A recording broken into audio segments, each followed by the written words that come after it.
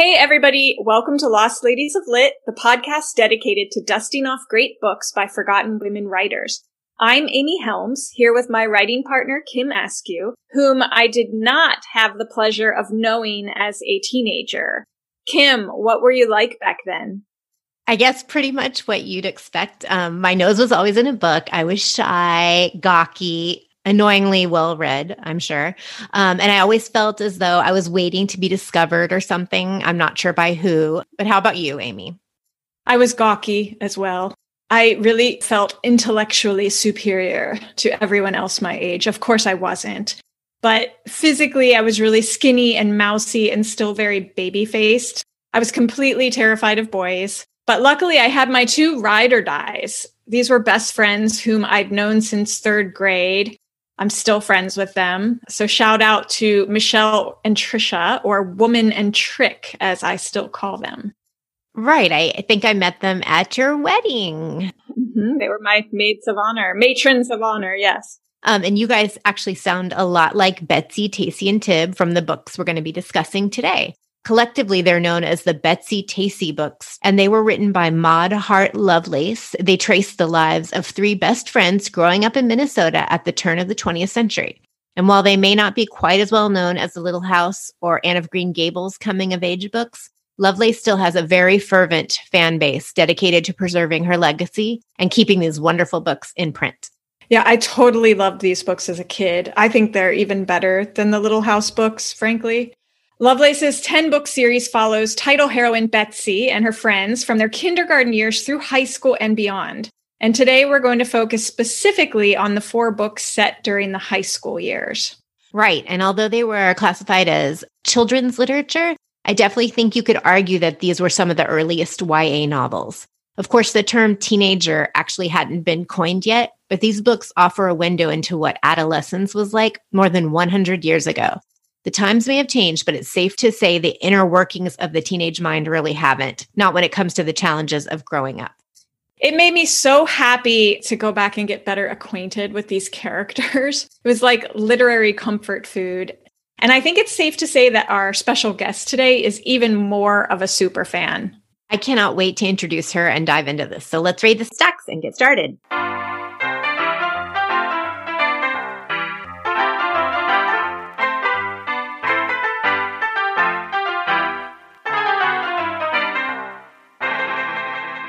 Our guest today is Sadie Stein, a New York-based culture writer and editor. Her essays have been published in Elle Magazine, T Magazine, The New Yorker, The Paris Review, and The New York Times, among many others. Her style, aesthetic, and interests are comfortably placed at the intersection of vintage cozy and incredibly chic. She's written a defense of maximalism and an ode to the butter roll, as well as a sheepish recommendation for the subgenre of Live Like a French Woman books. I absolutely love everything she writes. We also want to refer you to her archives for an evergreen Betsy Tacy tribute essay, which was published in 2009 on Jezebel. We'll share a link in our show notes. Sadie, will you be our best friend for the day? I would love to, especially since I have not seen much of my own crowd for the past year. If we're going to be Betsy, Tacy, and Tib, I want to be Betsy. Everyone wants to be Betsy. It's like everyone back in the day wanting to be Carrie Bradshaw or Jo March. Like no one wants to be the Meg, who's kind of the Tacy, I guess. You know what? I'll be Tacy. Poor Tacy. Anyway, Sadie, I was so excited when you suggested that we do Maud Hart Lovelace for this episode. When did you first discover the Betsy Tacy books, and what did you love about them? Well, I can tell you exactly when, because I was in 2nd grade and the mother of a classmate of mine, if she's listening, her name is Jackie Lynch. She gave me Betsy Tacy, I think, the first one. And she herself had loved them growing up, and she had 3 little boys, and I think wanted to share these books with a girl who'd be more into them. And I was very bookish. That was kind of my thing. And so she made me a present of this, and it was the best gift probably anyone has ever given me, because after that, I read all the others. And of course, as I got older, read the high school and then post high school books. And I have probably reread this body of work more than I have any other writers in the course of my life so far. That is great. I love that. What a sweet gift, too, and what a thoughtful gift. My mom had a Betsy Tacy book on her bookshelf, and that was how I first began reading them. And it's kind of funny because when I was little, I actually imagined that that was what her childhood was probably like. For one thing, she was born like half a century later. And two, her childhood wasn't anything like that, as I later learned, but it was a nice little story I told myself. Anyway, today, as we mentioned, we'll be touching on the books that span Betsy's high school years, Heaven to Betsy, Betsy in Spite of Herself, Betsy Was a Junior, and Betsy and Joe. Do you want to give our readers a quick overview, Sadie, about our girl Betsy, just to get us started? Who is she and what's she like? Well, Elizabeth Warrington Ray, Betsy to her friends and family, is a young teenager growing up in Minnesota. And these books span the years 1906 to 1910, because as we know, she's class of 1910. And while the earlier books have dealt with her childhood, these books age with the reader into what we'd now call more YA prose. They're at an older level. And Betsy is herself, like the author, an aspiring writer. She's friendly, likable, but has a certain number of teenage problems. And her biography is very much like that of the author Maud Hart Lovelace, who actually started out telling these stories to her young daughter about her life. And finally, she thought, maybe I'll try writing them up. And she did. And in doing so, she actually drew pretty heavily on her journals of the time. So a lot of details are very similar. Not just the fact that Betsy, like Maud herself, is the second of three daughters, that her father runs a shoe store, but details like the furs she gets for Christmas junior year, the songs they play at the different dances. So the details are not just very evocative, but really accurate to an exact moment and era. Right. So let's go back and talk a little bit about the author. Maud Hart was born in the town of Mankato, Minnesota in 1892, and she spent the entirety of her youth there.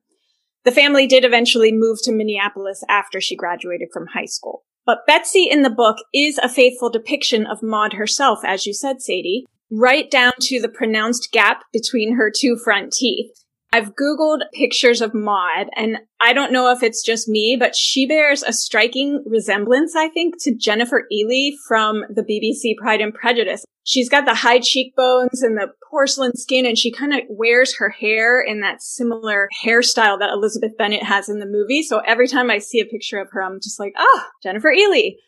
She'd love that comparison. And as we know, she has the prettiest complexion in the crowd. That's one of her few, in her own mind, attainments, because she doesn't consider herself conventionally pretty like some of the other girls.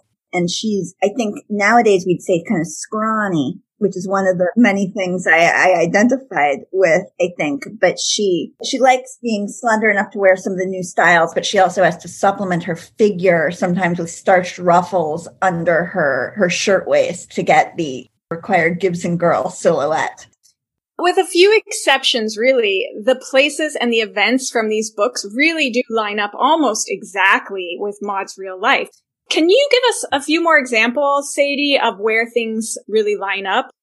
Sure. Well, just like Betsy and Tacy, the real life Tacy, Frances Bick Kenny, lived across the street from Maud. They became friends at the age of 5. And then the real life Tib also joined their triumvirate a couple of years later, and they all stayed friends their entire lives. And the boys she went out with, of course, everyone in the crowd has a real life counterpart. A couple of them are composites, but by and large, they have pretty exact counterparts. And also they look just like the characters. If you look them up, it's very satisfying. They really look just the way you imagine them. And that's also a tribute to Vera Neville's illustrations, because I imagine she studied the pictures too. But it's so evocative, and it's that rare case where your imaginings exactly map onto the reality. And also, just as Betsy was basically writing from the second she could hold a pencil, so was Maud. She had her first booklet of poetry printed up at the age of 10, and she competed in her high school's yearly essay contests, just as Betsy does. And she went on to attend the University of Minnesota, too. During that time, she took a brief sabbatical to visit her grandmother in California, where she ended up selling her first short story to the Los Angeles Times. It had something to do with a murder on a streetcar, which is pretty unexpected if you only know the Betsy Tacy books. It just is so different. She tries to write these very lurid stories and kind of Little Women style. People keep being like, why don't you just kind of write what you know? And she's like, no. I want it to be about people in a Fifth Avenue mansion. I want like murder and mayhem. And then, of course, not ironically, in the end, it would be these stories, which she didn't think were glamorous or exciting enough, that would make her name as a writer and that people love so much. And the others, of course, just seem kind of goofy and dated. Right. Okay, so Maud, when she was 25 years old, she fell in love with a fellow writer by the name of Delos Lovelace. I think it's pronounced Delos. Any thoughts? She called him Delassie. And this is where I actually hope someone from the Betsy Tacy Society will weigh in and tell us the right way to say it. Because in his time, he was a pretty well-known magazine writer. So presumably there's some trail of lore that can tell us exactly how this would be pronounced. Okay, so let's call him Delos. I'm convinced, maybe, given that nickname. He is the basis for Jo Willard, who is Betsy's most important love interest in the books. And although Delos did not grow up or go to high school with Maud, she managed to work him into the book by creating this character, which I thought was really great.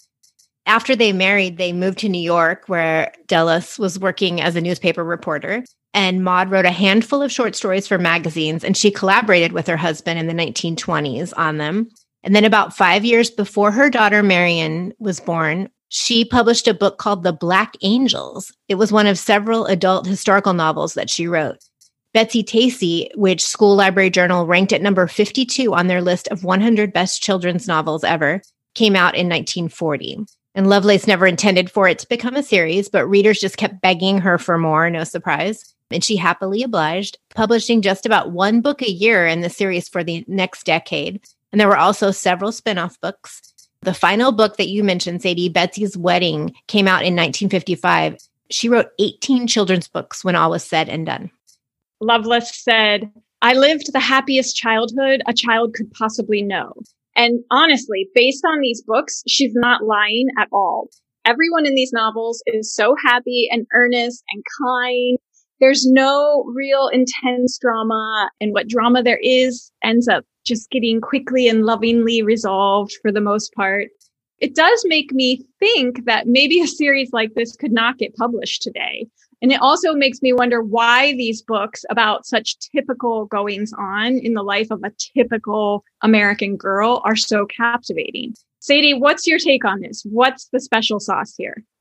I mean, they're so idyllic, as you say, but they don't have the creepy, idealized quality of like the Emily of New Moon books I was thinking of, or even the later Anne of Green Gables books where there's no humor at all and she's too perfect to be relatable.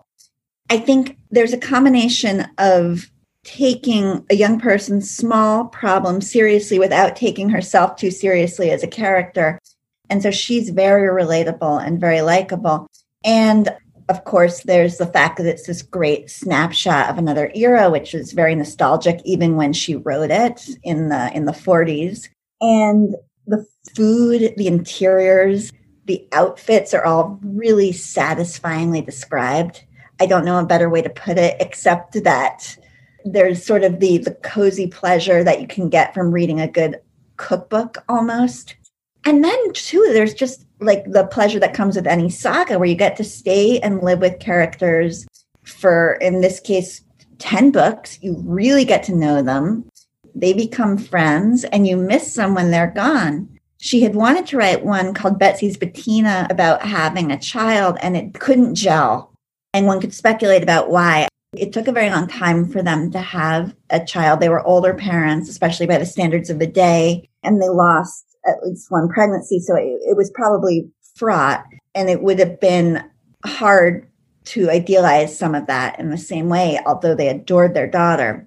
But I think these early years in particular, she did not need to do that. It was, if pretty rosy, in other ways, a very faithful recollection. And the fact that she could use the diaries means they have a very vivid quality.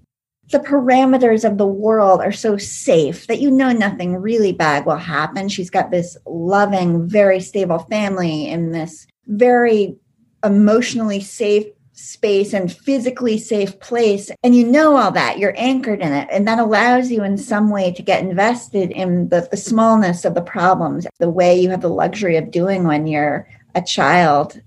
Yeah. And it's just that comfort level. I think what you said is exactly right. That feeling that it is safe and you can enjoy it without worrying that something terrible is going to happen. But it also feels real enough with the details that you can immerse yourself in it. So Heaven to Betsy kicks things off at the start of Betsy's freshman year. In the first chapter, it's the end of summer and Betsy drops in at a shop a few towns over where she meets a new boy her age working there. His name is Joe Willard. He's an orphan. He's incredibly smart, but standoffish and a bit mysterious, and he's also enrolled at Deep Valley High. Betsy's really intrigued by him, but she has a lot of other things on her mind once school gets underway. She's very excited about this new experience of high school. She's also very moody at times in that first freshman year book. She's anxious about fitting in with the crowd, which is the group of popular kids who hang out together pretty much daily. And we can also see Betsy gamely faking her way through things to try to fit in, which is so relatable. Up to this point, she has always prided herself on being a standout student, but she starts to let things slip in Heaven to Betsy. She gets caught up in the thrill of her popularity, and she's carried away by her fixation on the handsome bad boy of the group, Tony Markham.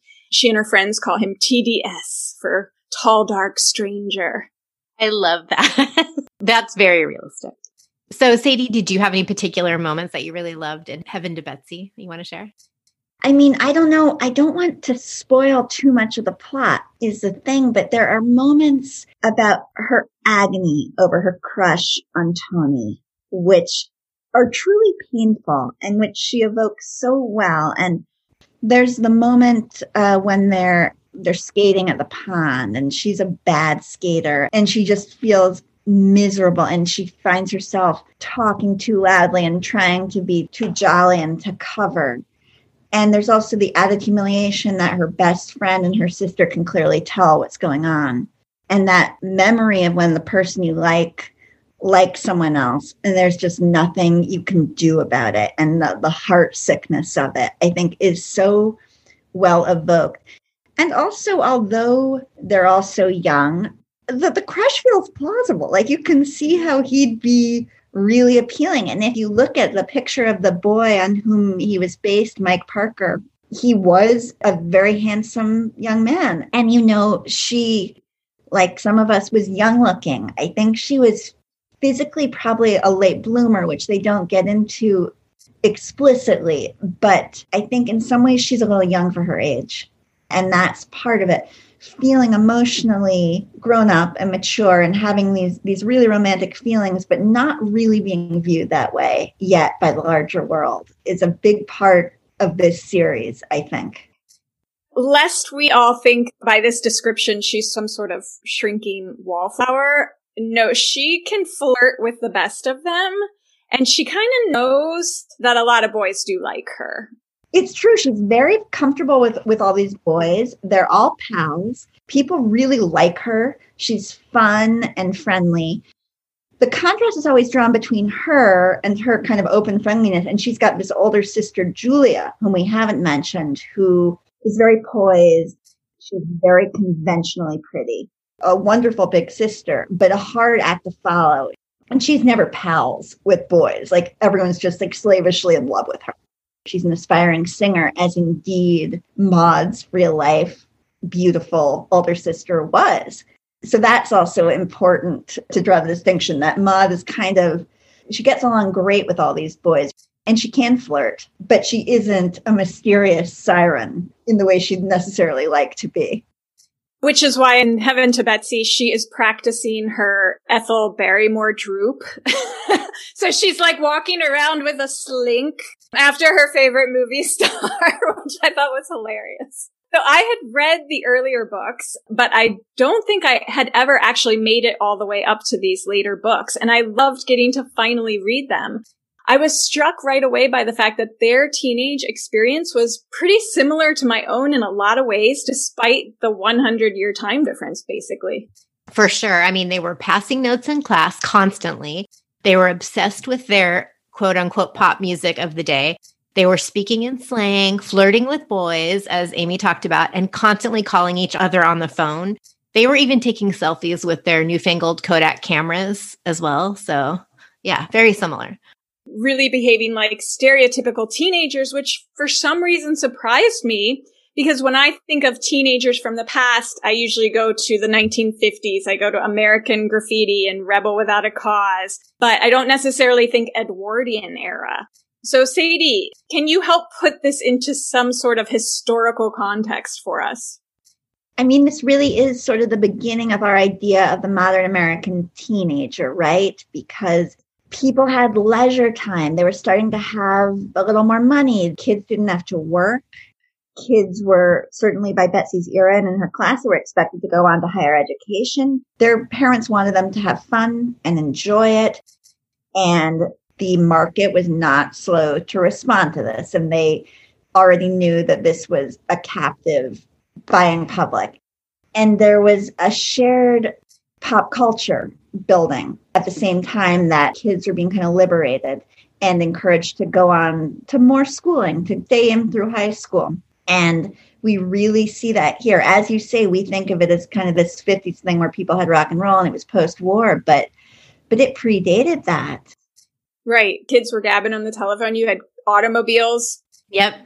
They're all getting around. They're starting to have a real autonomy and a lot of freedom. And they aren't getting up to anything too wild that we see in this group, at least. Absolutely. All you're going to do is have fudge later. I mean, I think I really would have loved being a teenager in this era as opposed to the one that I was in. I feel like I missed my decade. I am so right there with you, Amy. 100%. Totally.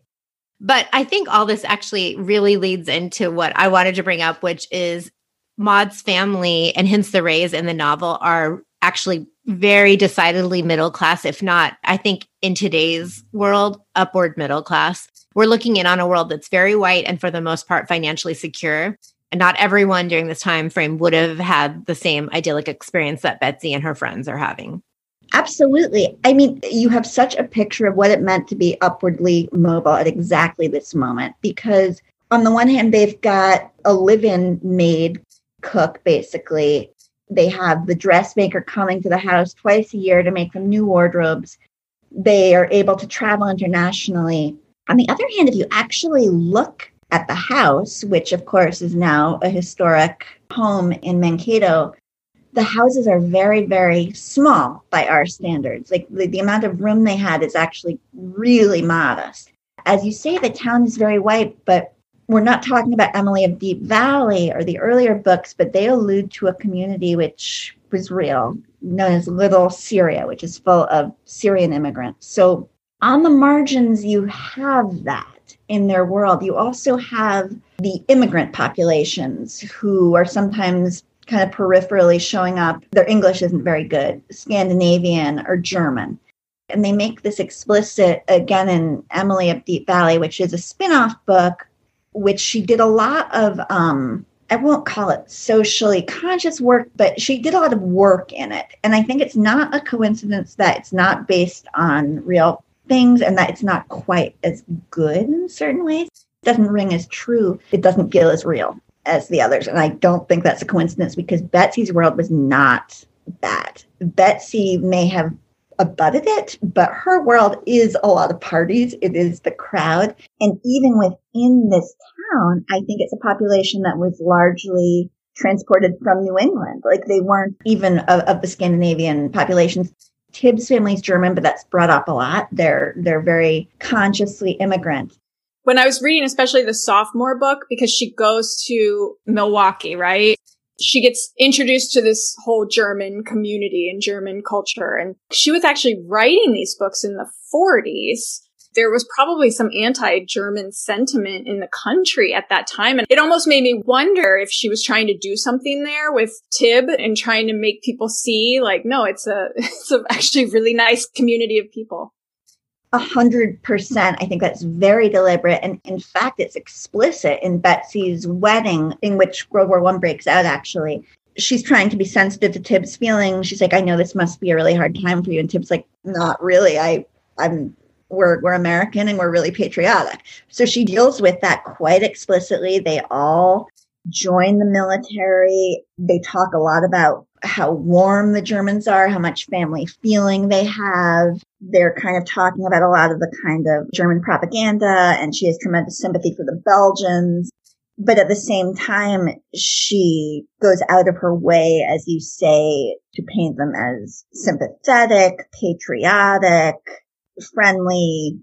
I think you're absolutely right that bears mentioning. I'm so glad you mentioned that, Amy, because I was wondering the same thing. Yeah.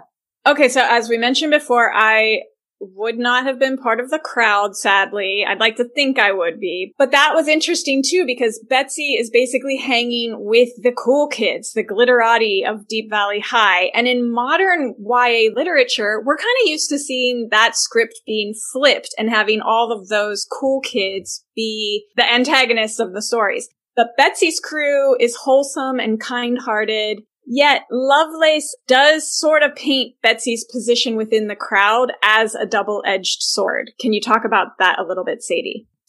Yeah, Betsy is never unkind, and she always knows better. But there are moments when, in particular, well, in all of them, really, that's kind of the ongoing tension, such as it is in Betsy in Spite of Herself, aptly titled. She starts going with a boy who's quite sophisticated. He's new in town. He's a rich kid. He's got a car, a red auto, and he kind of likes this more mysterious version of her, which isn't really authentic to who she is. She's a goofball, and she pretends to be remote and smooth and starts wearing this very heavy perfume all the time and wearing green, even though it's not really a great color for her, but she thinks it's very mysterious.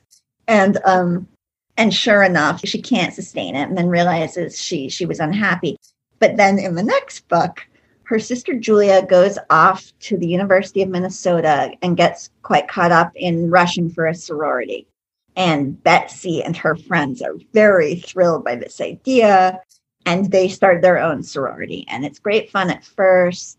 But sure enough, they realize other people are being excluded. There's one poignant scene where they're at a football game, a Deep Valley game, and they're all in kind of their matching outfits to show that they're a sorority.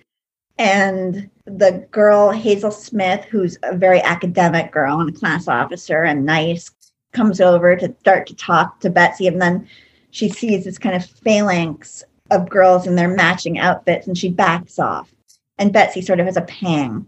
And at the end, a few of them have this realization. They're like, you know what? Can we do something more inclusive and get to know maybe some other people? It really takes to the end of the series for Betsy to completely learn this lesson. And I think a lot of that is illustrated by the plot lines of her relationship with Joe Willard and her relationship to her writing as embodied by the essay contest, in which, as you mentioned, she competes almost every year. She comes to these realizations, and that's part of seeing her grow up and mature. But there's a lot of angst surrounding this growing up that she's doing. We see all the girls in the book seesaw between trying to act mature and then also just digging in their heels to hang on to what's left of their childhood. And you can feel the clock ticking away in these 4 books, I think. And it makes it really bittersweet. What kind of emotions do these books stir up for you, Sadie? They're so comforting, but at the same time, it can be almost painful to read them. You have the character of Tacy, who's Betsy's best friend, who's always juxtaposed against her as someone who's not interested in boys, who's clinging more stubbornly to their childhood, who won't put her hair up in a pompadour or try to be artificially grown up. And yet, at the end, she's the first one to become romantically serious about someone. And it is like a dagger to Betsy's heart. And it's an older person. He's not a boy. He's a grown-up. he kind of comes into their world and tears her away. He's clearly a good guy. He likes her for good reasons, but to have the real world intrude that way is awful. And the stakes rise, I won't say imperceptibly, but a little bit with each book. It goes from her crush in the freshman year book to her having to really break someone's heart senior year. And the stakes are adult. And she feels the difference. And she's in some ways still playing a child's game. And other people are growing up and have real emotions that she's toying with, for good and bad. She wants to keep things on a friend level, and people are developing adult feelings. I think that is something that's very relatable and very painful and moving in a way. Lovelace writes, they would never be quite so silly again. The foolish, crazy things they had done this year, they would do less and less frequently until they didn't do them at all. We're growing up, Betsy said aloud. She wasn't even sure she liked it. But it happened, and then it was irrevocable. There was nothing you could do about it except try to see that you grew up into the kind of human being you wanted to be. So very poignant. Yeah, and then, of course, kind of Anna Karenina style, you have the specter of World War I hanging over all this. And the fact that all these boys would presumably have to go off to war. I was thinking about that, and then also just how early people married and started families and everything then too. So, I mean, those years where they were able to sort of live this idyllic, almost free, but yet safe life, it was going to be short-lived for a lot of reasons, especially in that time. Mm-hmm. So it makes it even more emotional to hear those lines. Yeah. And like we said, the detail is so key to what Lovelace is doing. You would think it would get mundane. And there's a lot of other novels where I don't particularly enjoy when they get off into the weeds with describing things. But I never got tired of her describing even the smallest details in her life. Getting dressed, having breakfast, how she did her hair. She talks about her Merry Widow hat, for example, and I wound up Googling it for pictures to see exactly what that would have looked like. I loved all the specificity that she offered. And then especially the constant running commentary on what they ate for special occasions and on picnics. I don't know why it appealed to me so much, but it really did. And also you get the sense of food at their house is particularly good because everyone's always showing up. And of course, they had their famous Sunday open houses known as Sunday night lunch, at which her father makes his famous onion sandwiches. I think we've all tried them after reading it. He does it on rye bread, butter, with mild Bermuda onions, and then a big pot of coffee and often a coconut cake. And the ritual is very, very appealing. You assume they're eating dinner really early every night. I think they probably keep kind of farm hours because then they always have appetite for fudge and stuff later in the evening. The kids make a lot of fudge. And in terms of the fashion, I mean, you really see how they shift every season, right? The hemlines going up and down, the new style of hat, and how it would have been kind of awful to not be up to date.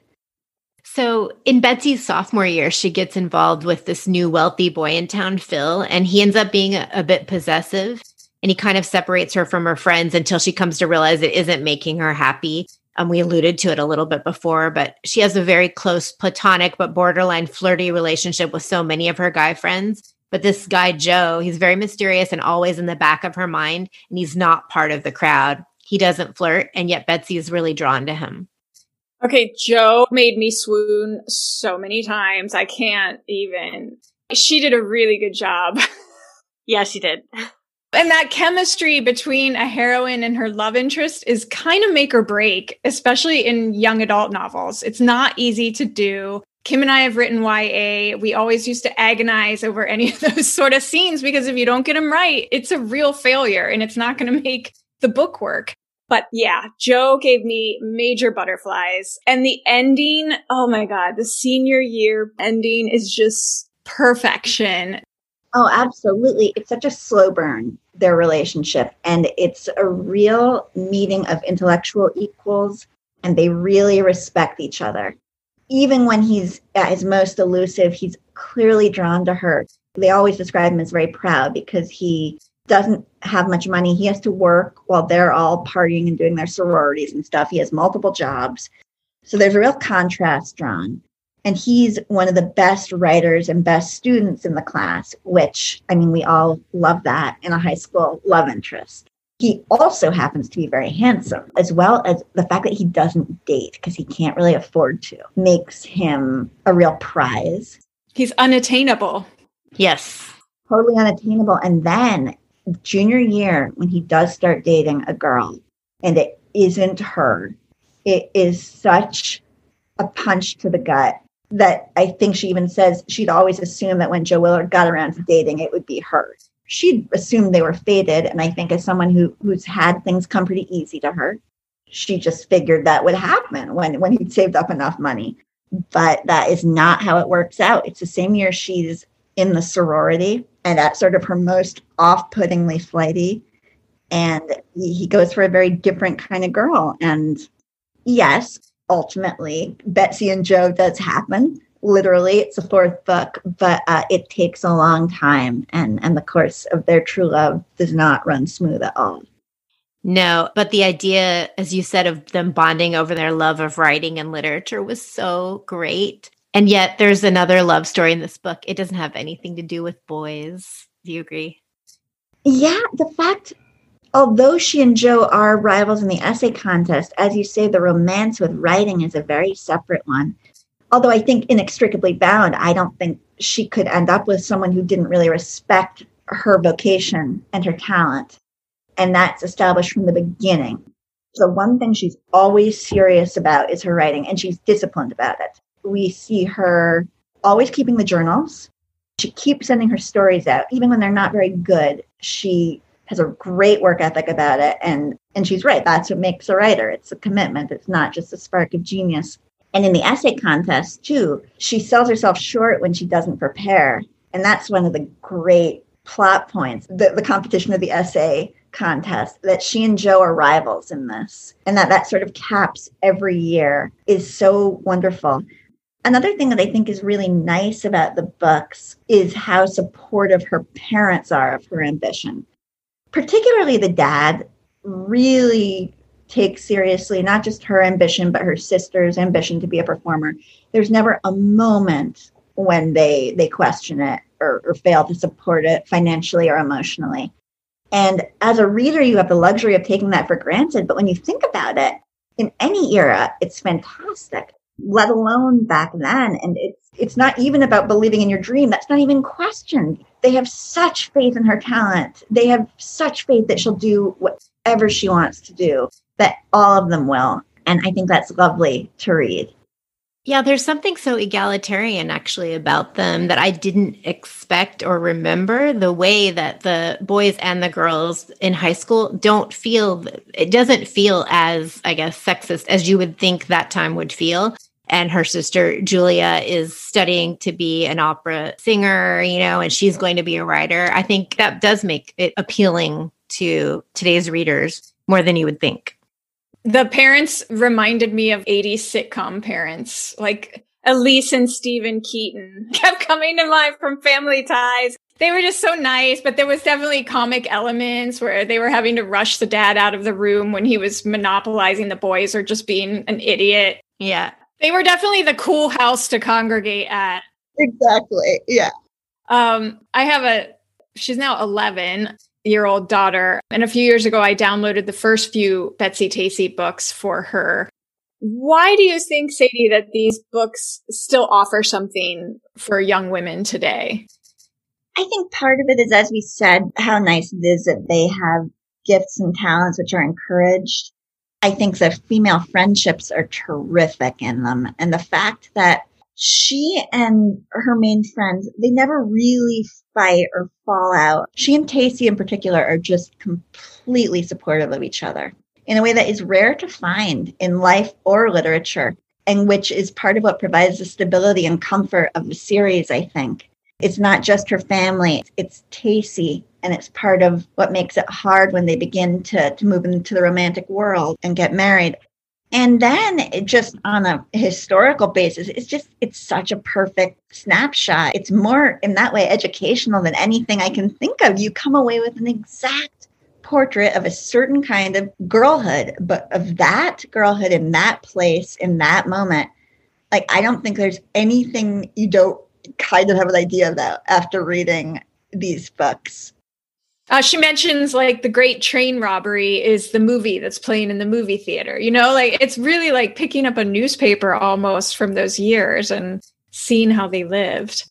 And actually, you know, you talked about the real life counterparts for a lot of these characters. So at the back of each of the Harper Perennial editions, which is the one that I read, they have a supplement which is photos of all of these real life people. And isn't it so great? It is. I mean, to be able to put a face, and you're right. I mean, you're just like, yes, that is Toni. It was fascinating. And I wound up finding out about a reunion that happened between the real life Betsy Tacy Tibbs. So it was Maud and her two best friends. What did you say? Like Bick? What were their names? Yeah, Bick and Midge. Bick and Midge. Okay, so they returned to Mankato in 1961 with a lot of fanfare and press coverage to see Maud back in her hometown. And it was so sweet to see them together as really old ladies, you know, in all of these locations. And we'll link to that article in our show notes so that you can read it and also see all the photos. It's really cool. And I do highly recommend the Betsy Tacy Society's newsletter and website because they've really done the legwork, and it's really satisfying to see what the real life people look like. And also that you're like, oh, Julia was really beautiful, or the real person, or the real life Jill Willard is very attractive. Like it's really what she says. She's not exaggerating. It's not fondness and projection. People are very accurately described, and not just the ones who are very good looking, but everyone conforms to her description. She's an accurate, faithful correspondent. Mm-hmm. So Sadie, before we wrap up, we wanted to ask you about your bespoke book curation. Sure. We wanted to hear about it. Sounds so cool. Basically, if someone has a library, a shelf, a gift, and they write to SOS Libraries, for so it's called, and say, I want 4 shelves on fly fishing for a 25th anniversary gift, we will put this together. Anything you want, whether it's mid-century obscure female novelists, whether it is something on a very particular era of art history, we can find academic books. What I love to do best is give a wide range of books, and some of the most fun commissions can be just go crazy. I just want fun reads for the beach, a little bit weird, and ideally they should involve like travel on the Riviera. So give me 15 books. That sounds like a dream come true. It's a lot of fun. Thank you so much, Sadie. That was one of the most fun, wonderful conversations. That was lovely. Absolutely lovely. I could talk about these books forever and will and do. And thank you guys so much. I learned a lot too. And I'm so glad you asked that question about, I had never really thought about how she wrote about the German population, for instance. It's so fun to have to think about this a little more critically and thoughtfully and assess why you love something. So thank you for that opportunity. This was like the next best thing to a Sunday night lunch. I know. And I'm hungry now. I'm sure you are too. Yes. Go eat some fudge. Thank you for joining us. Bye-bye, guys. So we'll sign off now, but don't forget to subscribe to our newsletter where we'll occasionally be giving out sneak peek info on which books we'll be featuring in future episodes. You can get a jump on your reading if you're inclined to read along with us. And as always, check out our website, lostladiesoflit.com, for a transcript of this show and further information. Our theme song was written and recorded by Jenny Malone, and our logo was designed by Harriet Grant. Lost Ladies of Lit is produced by Amy Helms and Kim Eskew.